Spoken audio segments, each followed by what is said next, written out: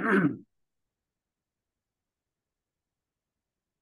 everyone. This is Bill McGlynn with the Recreational Aviation Foundation, the RAF, and this is our podcast. And I believe this is episode number 12 with Al Clayton, a native of Alaska and our state liaison, one of our two state liaisons in Alaska. And I've asked Al to join us on this podcast because I think everybody could benefit from some of the work that Al has done in Alaska and some really exciting projects that have gone on there. But before we do that, Al, let everybody know a little bit about you. You're obviously a native of Alaska, but how did you get interested in flying? And let's do a little background check here. Sure. Well, Bill, thank you for the opportunity. It's great to talk about Alaska. I'm probably one of many Alaskans who've had similar experiences, but some of our experiences are a little bit different than people have in what we call the lower 48. So excited to talk about aviation, Alaska, and all the things that RAF has been doing up here. I was born in Seward, Alaska, coastal town, small little town named after Secretary of State Seward, who persuaded the country to buy Alaska from Russia. My parents were moving back and forth between Seward and Anchorage, which is the big city. And way back in 1963, they decided Anchorage was becoming a crime-infested, traffic-ridden megalopolis with 100,000 people in it. So we moved off to, still on the road system, but a tiny little town called Glen Ellen. So Glen Ellen is where I grew up, and Glen Ellen is at the headwaters, more or less, of the Copper River, which I want to talk about a lot. And so all my growing up high school years, I'm looking across at these magical, big 16,000-foot mountains of the Wrangels, and we're eating Copper River red salmon. Like, that's what the poor people around Glen Ellen eat, all the time. Because, well, the river's running right by us, and we've got fish wheels, and we've got Of course. we're subsisting. So that's the environment. Aviation is always part of rural Alaska. I remember, as a very young kid, my dad spent some time each year guiding hunters for an outfitter. The outfitter used horses. He also used a Super Cub on floats and wheels. So, we, as a kid, we're going over there, we're helping unload stuff that's going to go in a Super Cub, and it's going to go off to the hunting camp. And my dad's getting in the back of a Super Cub to go out there and help guide these rich hunters that are coming up to experience Alaska. And so, well, that's cool. I mean, wouldn't that be something to be able to go and experience that off wherever they're going on this magical day? My first ride in an airplane was in a Cessna 182. One of these hunters that enjoyed my dad and came back up from South Carolina, flew his 182 up once, all the way, just to goof off in Alaska. And so he had an extra seat, and I guess maybe I was 7 years old or something like that, and I was allowed to sit in the back and kind of look up over the window and look out, and oh my gosh, that was magic. And so about 7 years old, I decided, someday, somehow, it'd be wonderful to have wings. The hook was set. The hook was set, looking out the window at a low altitude, and we're looking at moose. And of course, we've got all this topography up here in Alaska. You've got it in Montana there too, but ours is a special sort of scene. Well, I guess leaping forward, it took a long time while I had no money and no prospects, and in order to get a flight lesson. I went to college.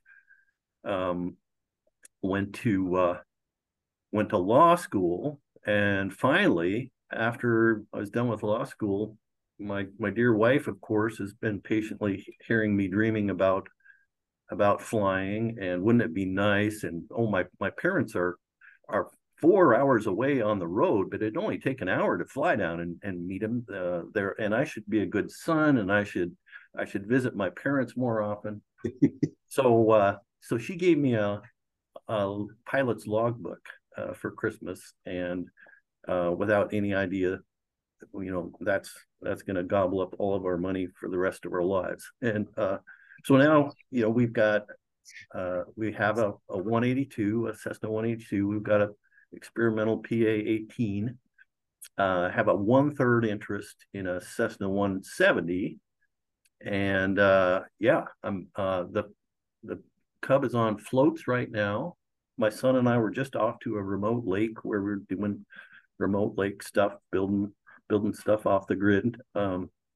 And gosh, it's just been a marvelous thing to have these tools to get around in Alaska and help my family enjoy the state. And go to all these wonderful places. I mean, that are almost unreachable in any other form, right? In any other form of transportation. The lake that we went to is not reachable, not anyway, except by airplane, or maybe a month-long slog through the tundra where you would be eaten by bears or mosquitoes or both. Your carcass. Right. It would be picked clean by one or the other. Oh man. Yeah. So yeah, I mean, in Alaska, there's just so many places you can't drive to, you can't boat to. The waterfalls are too tall. And yeah, these little remote lakes are, we enjoy fishing. We're fly fishers. We're rafters. We just like to hike out in these remote places, and so all these things are available because of these marvelous machines that we have. Okay, now I know that anybody listening to this would ask this question almost immediately, especially females first. What about the bears? Yeah. Well, bears, in my experience, I've just met a lot of well-behaved bears. They'll come around and they'll, maybe make some noise, but most of the time they don't want to interact with you any more than you don't want to interact with them. And so, we make noise when we're hiking around, and there have been times where the hairs bristled on the back of my neck, like, I mean, where is this guy, and where he's looking at me. I can feel it. Yeah. But yeah, I mean, and over the years, we carry bear protection, rifles, pistols, bear spray. Yeah. But I've never had an encounter where I had an angry bear. There you go. For all those people that are worried about bears, there it is. Yeah. Al's been out there all his life, and he's never had a bad bear encounter. So you're more likely to get struck by lightning, as they say. Yeah, I think you are. Yeah. Yeah. Hey, how old were you when you finally got your certificate? Oh gosh, I was 32 years old. Oh, so that still wasn't bad, though. I mean, you still were young enough that you could have a lot of fun. Oh yeah. Yeah, I mean, we've got pictures of our kids who are grown adults now, Yeah. bouncing around in the back seat of a 172. Of course, the weight and balance was different then. And as they got bigger, I'd have to make a shuttle sometimes with a couple of the family members in that old 172. But yeah, gosh, 30 plus years of flying now. Yeah. Okay, now tell me how you got involved with the RAF. When did that all happen? Well, it was a financial thing, actually, believe it or not. I developed an airstrip, an air park out in McCarthy. All right. So, and I'm a lawyer, and so I'm worried about liability. And I thought, as a owner of an airstrip, even though we have some favorable laws, I need insurance. I want to buy some insurance to protect, myself from the lawsuit. And so I'm scraping around and I couldn't find any insurance that was affordable, except then I saw something connected with this RAF organization. And if you wanted to apply for this, aviation airport insurance, you had to be a member of the RAF. So I go to the RAF website and I start reading up about RAF, and wow, well, I've never heard of this organization, but look at all the good things they're doing, and they've got state liaisons all over the country, and well, but nothing here in Alaska, and of course there's that box that you can check as you fill in your application. Would you like to volunteer? And I foolishly checked the box, and then people are calling and saying, well, what do you really want to do, Al?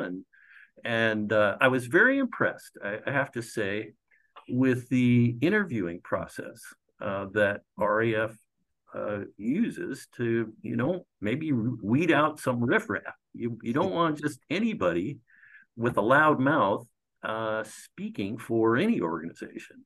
And somehow I passed the test, and we've been interacting. Gosh, I can't even tell you when I became a liaison. Somewhere it's in the records, but we've been interacting with the National Park Service. We've been interacting with the state of Alaska. We've been interacting with individuals who have questions here in Alaska. And by the way, at the beginning, you mentioned that we had 2 state liaisons. We now have 3. Oh, yeah, that's right. Steph. We've got Steph Goza recently joined up as the 3rd Alaska liaison. So we've got Jeff DeFriest down in Southeast in Ketchikan, and Steph and I here in South Central. And gosh, we've got a lot of horsepower now. Yeah. A lot of people don't realize, and obviously early on in the RAF, this became obvious, but being a national organization gives you a lot more leverage than being, just a state organization, right? Because exactly. the national organizations you deal with usually overlap state boundaries. So, when you speak to them on national terms, then you're kind of on a common platform. Right. Yeah. We've been able to interact with the Park Service, I think, in part because, we've built personal relationships with the players here locally, but in part, the opening the door was, oh, well, this is not just, a local group of bandits from Alaska. Look, they've got an organization, and they've actually got a track record with federal agencies. And so, that was really important to establish a rapport. And, we've got activities going on with the U.S. Forest Service now. Obviously, Child's Glacier is a magical thing. And I was just looking at some of the grant paperwork this morning, which is not my favorite part of the project, but a necessary part. And we've got just an amazing resource there, and yeah, it's fun to see it come together. We're going to talk about Child's Glacier next, but I was just going to let you know that the U.S. Forest Service invited us to their booth to be a part of their booth at Oshkosh this year, AirVenture 23. And the backdrop we're going to use is the same one you used from the Chugach National Forest of Child's Glacier, which is, if anybody hasn't seen that, you got to go to our website and look for that, because it's stunning. It's absolutely stunning. Oh man. Well, I mean, when and by the way, that was Steph Goza's photo, that fall photo with the old ancient 1910 bridge in the foreground, and our airstrip that we cleared out, and then this glacier in the back. I mean, there's only one place in the world that looks like that. And yeah, Yeah. she captured it perfectly. And so yeah, if that backdrop is there, I just regret I'm not going to be at Oshkosh to go point out Yeah. things in the photo. You could stand there and say, I did that. That's right. Hey, tell everybody the history though of that park or that space in the Chuka National Forest. Yeah. Okay. Interesting, right? Well, I mean, it's got great history. There's all sorts of biology that's going on there and geography. But maybe I'd start with the history because that's why that bridge is there. Back before Anchorage, this big city that where everybody lives, back before Anchorage was established, they were building this railroad from Tidewater, from Cordova, up the Copper River to Kennecott, where there was this very rich copper deposit. So people have been exploring and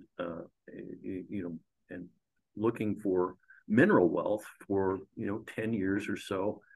And to make a long story short, some this big syndicate of East Coast money decided that they were going to build a railroad from coastal Alaska up through this amazing place and then tap the copper. And they did, and it was a grand success. They made a lot of money. And so where this bridge is in the photo is a pinch point from the east and the west. These massive glaciers are coming in. Miles Glacier is coming in from the east. Child's Glacier is coming in from the west, and of course they're not tidal now, right? They're pinching up against a river, and Miles is today well away from the river. It builds kind of a lake there, but Child's is and always has been about a quarter mile away from this bridge, and this was the only place to build the railroad. And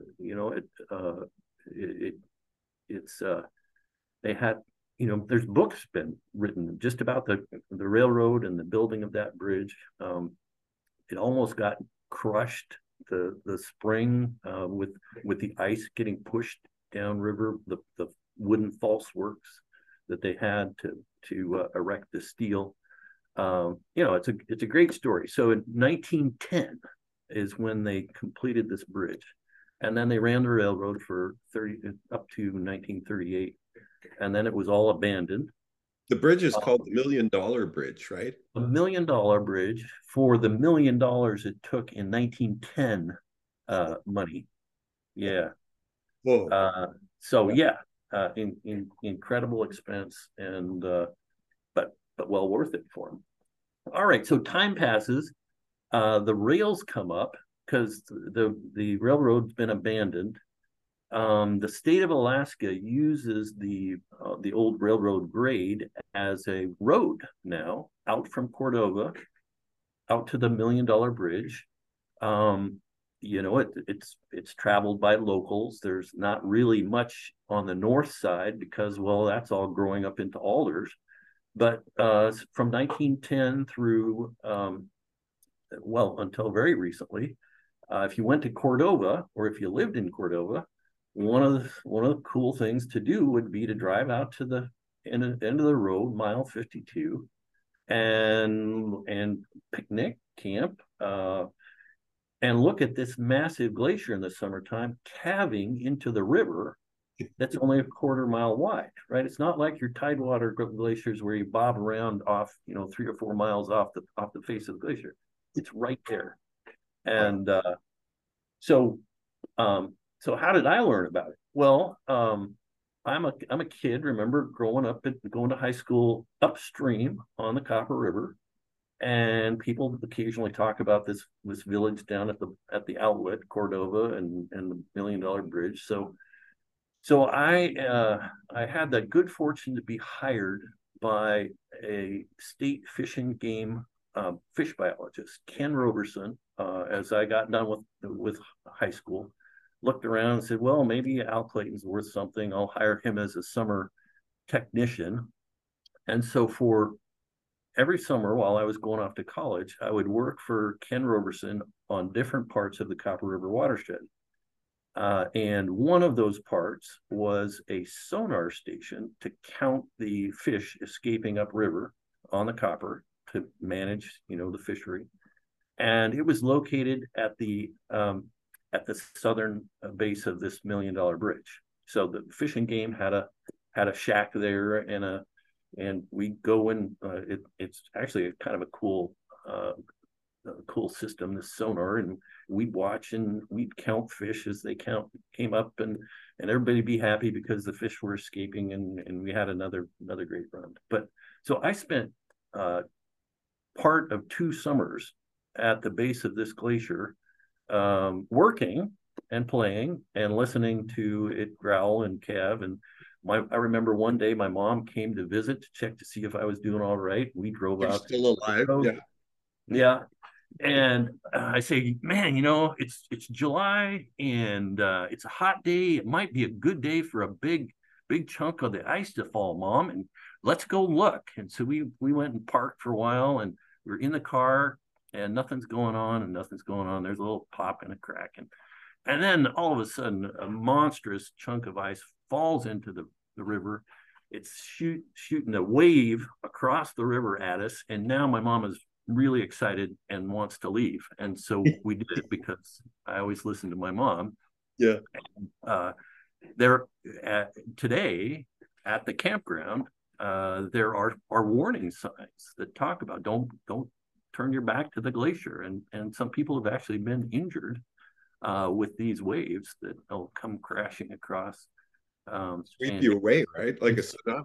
Exactly. Yeah. So it's a great dynamic place, and you got to have your wits about me. Anyway, that's how I learned about it as a fish tech, while I was going to college. And all right, so more time passes, and I want to say about 6 or 7 years ago, the Copper River downstream from this pinch point becomes very braided. There's many channels. It's a glacial silt machine, and the more modern day highway bridges, the footings on 2 of these bridges that had been in place for 30 years, because of the changing course of the river, got washed away. That it wasn't news anywhere else in the world, but because, well, there's the only thing up there is Miles Glacier and Childs Glacier and the bridge. Well, and a $5 million U.S. Forest Service campground, which now you can't get to because the road is washed out. Yeah, and it was a beautiful one, right? I mean, this was deluxe. And it still is. Yeah. And so yeah, all the people in Cordova, and of course over the years, I think it's a special place. I'd take visitors over there, and now all of a sudden the only way to get there is in a really powerful jet boat or rafting from upstream, and you take a couple days to raft down the river and then camp out, and then you got to keep on going. And so it was just a shame that no one really had access to this thing. And there was no way to replace the bridges. Well, millions and millions of dollars, and the state doesn't have the millions. And people talk about it, and, well, when are they going to replace those bridges? And it was like, well, maybe in 2070 or something. So I guess I will claim that it was my idea. Somebody else might say something differently, but there's this roadbed on both sides of the $1 million bridge now that no vehicles are traveling on, and it's grown up to alders. And I said to the local DOT people, man, if nobody's going to drive on that, can't we get in a work party and cut some of the brush away so it'd be safe to land on the roadbed? And I didn't get resistance. And then, so that was the state of Alaska DOT. And then we asked other locals, would this be a good thing? And there wasn't resistance. And then I Yeah, talked with nobody can get up there anyway, that's other than a few, jet boaters that are around, right. right? Right. Nobody And cares. we talked, well, we miss going out to the glacier, and of course the sonar site is still there, and it's more dangerous now to get the fish and game guys out there to run the sonar station, more costly. It's just a mess. And then finally, I talked with somebody with the Forest Service, and they want to be out there too. It's part of their domain. And okay, it was no longer, well, there's no resistance. The Forest Service kind of said, that's a great idea. Let's figure out how to make an airstrip out there. Um, and there was uh, even before RAF raised its hand and said, "Hey, we want to have a major part in making this accessible again." There was a sketchy, I will say, a sketchy little cub strip that brave souls would fly in and work with a chainsaw a little bit to keep it from completely closing down. And so there were a few pilots that were brave enough, not me, but a few pilots that were brave enough to land there before RAF actually got involved and did a big bunch of work last summer. And the work that we got done was funded through a grant, this grant that we talked about, and got $50,000 to do the hard work of cutting alders and brush and making the wings, the space, accessible, maybe for a beaver at the end of this year. Last summer in July, after a lot of work was done, I was comfortable landing there in my 170, and there's been 180s and other airplanes, and of course, Cubs are perfect to get in and out of there. But so yeah, last summer was the big work session. We hired Alaska Trails. It's a nonprofit actually. It does a lot of work to maintain recreational trails all over the state. But they had a team of four hardworking young people that slogged away in the rain and the wind and the occasional nice day too, and very very pleasant folks there on the ground. We've got in some of our articles we've got a photo of Andy Levins was his name. Andy was the crew lead there, and he's holding up the RAF supports this airstrip sign. And yeah, he and his team did a great job. I understand he's now hired by the U.S. Forest Service. So he's that summer work is turned into a career for him, and he's going to be on the ground there this summer doing more work at Child's Glacier Campground and the airstrip. So, so what was it that they did at the campground? Because oh nature yeah, was starting to take the campground back, right? exactly. Some of I mean, they did a great job by the time I got there in mid July of clearing out brush that had grown up right around the pavilion. There's outhouses, pavilion. There's an elevated viewing platform, and of course, after 5 or 6 years of neglect, you couldn't see the glacier, and so they knocked down a bunch of the newly grown alders right in front of right in the center of the campground. I want to say they spent just as much time or more cleaning up and brushing out the campground as they did working on the airstrip. And I think they got a part of it done last summer, and the same effort is underway this summer. But yeah, you go even last year, you land at the airstrip, you walk over, or we've got some bicycles that RAF has placed there.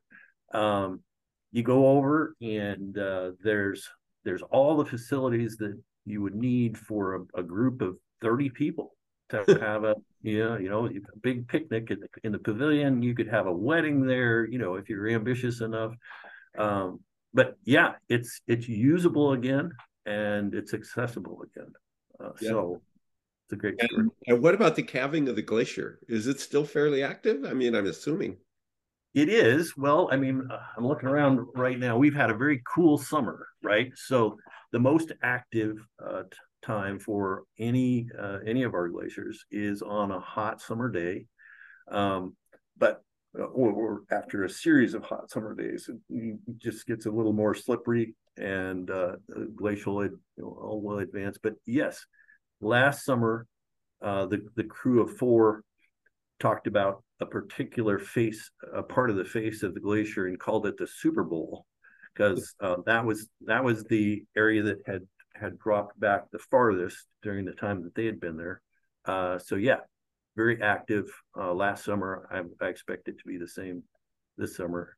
So yeah, the chance of if you went there for a weekend and spent a little time, you get a great show. Yeah. So now wait a minute. Is it true? This could be this could just be rumor that is passed around. Is it true that if you get a big enough calve, it actually throws the Copper River salmon up on the bank and you just walk down and grab dinner? I was hoping you're going to ask that question, and I cannot say that I witnessed that. I have spread that rumor, and I think it's a good story. I have heard that rumor from other people, other locals, but I'm not sure if it's really reliable. But let's, I mean, it makes perfect sense that because I know from watching these salmon from the sonar that they're coming up right next to the beach, right? They're Yeah. not up there in the middle of the river, Yeah.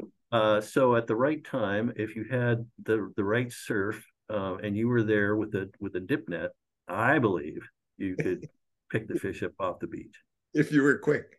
if you're And you don't get washed away. right. Well, it's a dance there. Yeah, it's a dance. That's right. You're dancing with the glacier and the tsunami. So the logistics are still kind of difficult, right? Because you're landing on the opposite side of the river, and then you basically what's the distance from the airstrip over to the campground? Yeah, it's a quarter mile. That's not So bad. it's not bad. And it's it's a great place to walk around. If you this the secret spot that we plan to keep the bicycles is at the north end of the bridge. We I they were all over mostly over at the campground last summer. And so I walked when I was there. I walked over, and the team was using our bikes, and that was great. But we want to eventually have them suspended underneath the north end of the bridge on a pulley system, so the bears don't chew on them, right? And so you land your airplane. It's a 200 yards to the end of the airstrip. You go over there, you undo the bicycle, you bike back and put your backpack on, and then bike back and forth with light gear. Last year, the Forest Service had a four-wheeler with a trailer, so they hauled that up in a powerful jet boat, and they got I'm sure the same system this year. And so who knows? I mean, eventually, if I'm persuasive enough, maybe the RAF would fund a little shed or something, and we could store a four-wheeler there for use by pilots, and just make it more accessible and a little easier to get around. That's it's much more complicated than bicycles, but and so right now bicycles are a good way to get back and forth. Yeah. So how long is the airstrip? So once you cleared it, well, maybe how long was it when the brave Super Cub drivers were using it, and how long Yeah, is it now? right. So the Forest Service paid for a survey, and somewhere I've got that. It's not worth digging it up, but I want to say that the uh, the from end to end, the trees have been trimmed back to about 1,800 feet.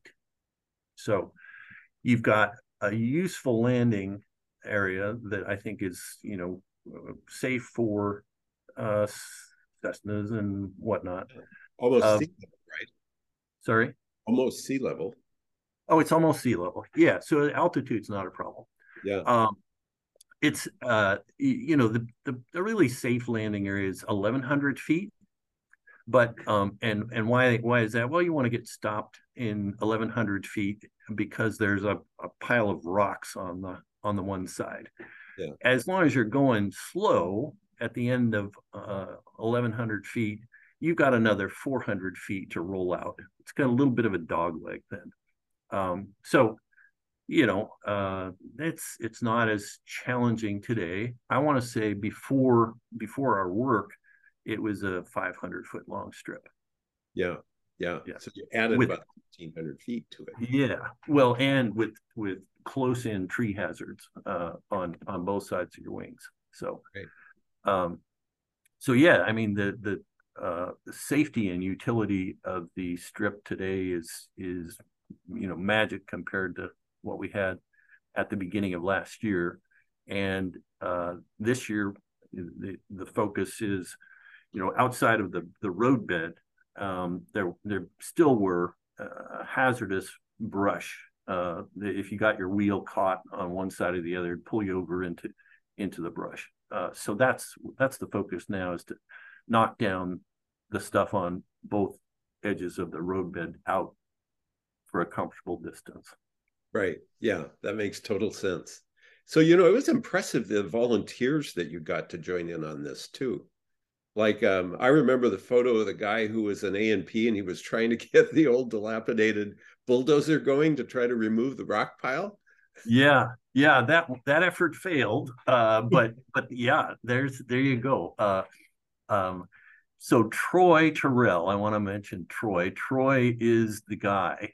He's a resident of Cordova. He's a RAF supporter, and here I am in Anchorage. It's so a little bit hard for me to get there, but that's his home, and he's kind of retired now. So he's really adopted this airstrip. Troy, we call him the manager of Childs Glacier International Airport. And so that was Troy's mechanic. He twists an arm here and he twists a leg there, and he's got a buddy with a jet boat and that'll run up there and burn their gas and take a day out of their life to go and try to get the equipment going to push the rock pile around. And Troy just sent me a couple days ago a photo from his with his trailer all loaded up with brush cutter and the bicycles and everything. It was just yesterday, actually July 6th, that the Alaska Trails team was transported with our money up there on a powerful jet boat, and so they're up there just beginning their work yesterday, and I think Troy was going to join them, and spend a week of his time, helping out and making it all work. I love it. Do you know of people that have used it? Have people used it? Oh yes, Camping? yeah. So I've got of course a variety of different aviation groups that I converse with, and I've got Alaska airline pilots who fly their own private airplanes, and yeah, I'm going to Childs, Al, and sometimes I hear back and it was great, or oh, the bugs were bad, or yeah, it was a perfect day and we had a great time. Yeah. But yeah, it's getting used, and be, I love it. I love it. So, for especially other state liaisons like yourself, um, what inspiration could you give them about how, I mean, obviously you knew something about this place, but most people do know something about some place. It's like, but that first step, as they always say, the first step of any trip is the hardest, right? yeah. Yeah. Well, I guess, patience and persistence is the key to all these things, right? Um, we're all volunteers, and there's only so many hours in the day, and so you gotta identify maybe the place or the event or the project that you think is going to appeal to a group of volunteers, um, and really provide a benefit. And so we've, I get an endless stream of email, not endless, but A there's a lot. Yeah. abundant email with an idea. Okay, here's my favorite little airstrip over here, or that is neglected, and wouldn't it be great for RAF to adopt this airstrip? And I say, well, yeah, it would be great, but why would we adopt that particular airport? And because we do have a mission, right? Uh, we want to make available extraordinary places for people to have fun. Yeah. And somebody's favorite little strip might be really important to them, but maybe not fit in big picture. And we've only got so many resources and so many hours of volunteer effort. So Yeah. selection of the mission is important. And then once you've figured out that, all right, this really deserves some attention, my experience is it takes longer to work with any of these federal or state agencies than you would imagine it should or could. I mean, there's a lot of wonderful people that work in all of these government agencies, but I mean, they have their processes, and they've got to talk with 3 or 4 people up the line. So you got to keep knocking on the door Yeah. and saying, I'm here to help. Yeah. I want to make our community, our state, a better place. Um, I'm not asking for money. I'm asking for maybe permission or authority to go and do something in your space. And some agencies are easier to work with than others. We've just been very fortunate to have good people, good individuals, with especially with the Forest Service and the Park Service here. So Yeah. yeah, Yeah. yeah. Well, you're good people too, Al. And I Well, know they see that. I know they see that sincerity, you know. yeah. Yeah. Well, we have done some good work for them, and except that that we have this national organization with credibility. I don't know if anybody would have pulled this off at Child's Glacier, for example. It's a big undertaking, a lot of moving parts, Yeah. but the end result, man, is fabulous. Yeah. Absolutely. Well, Al, I want to thank you for the time. I know that you're a busy guy. We tried several times to try to get this together, and I just really appreciate you spending the time. Yeah, well, Bill, we I hope I didn't go down too many rabbit trails, but it is Perfect. a really an amazing project that we've got going up here. I hope people who listen are encouraged to come up and see it for themselves, and of course, if they are making a plan to come to Alaska, give me a shout, send me an email, give me a call, and because I've got ideas about other spectacular places you might want to visit in your airplane if you Yeah. are Yeah. fortunate enough to make a trip to Alaska. This Child's Glacier is, I think I looked, it was 170 miles, basically southeast of Anchorage, right? Yeah, that's about right. Yep. And how far is it from Cordova? Cordova is between Anchorage and Child's Glacier. Yeah, so it's about 50 miles, 45 miles by air from So Cordova would be your closest launch point, right? yes. Yeah. Yeah.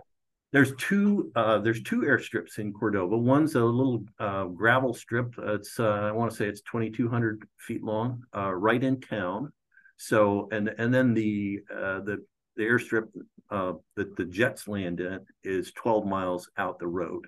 So if you're camping out in your Cessna and you're flying up from wherever in Bozeman, Montana, you got to make your way through the mountains, but get some fuel in Anchorage. Pop over, can't plan to land at the town strip in Cordova, and then you can walk in and find a place to sleep. Plan to spend a week, and then you're 45 miles out to the Child's Glacier strip from Cordova. Yeah, 20 plus minutes. Awesome. Yep. I love it. All right, Al. Thank you so much. Great to be with you, Bill. Thanks for the opportunity.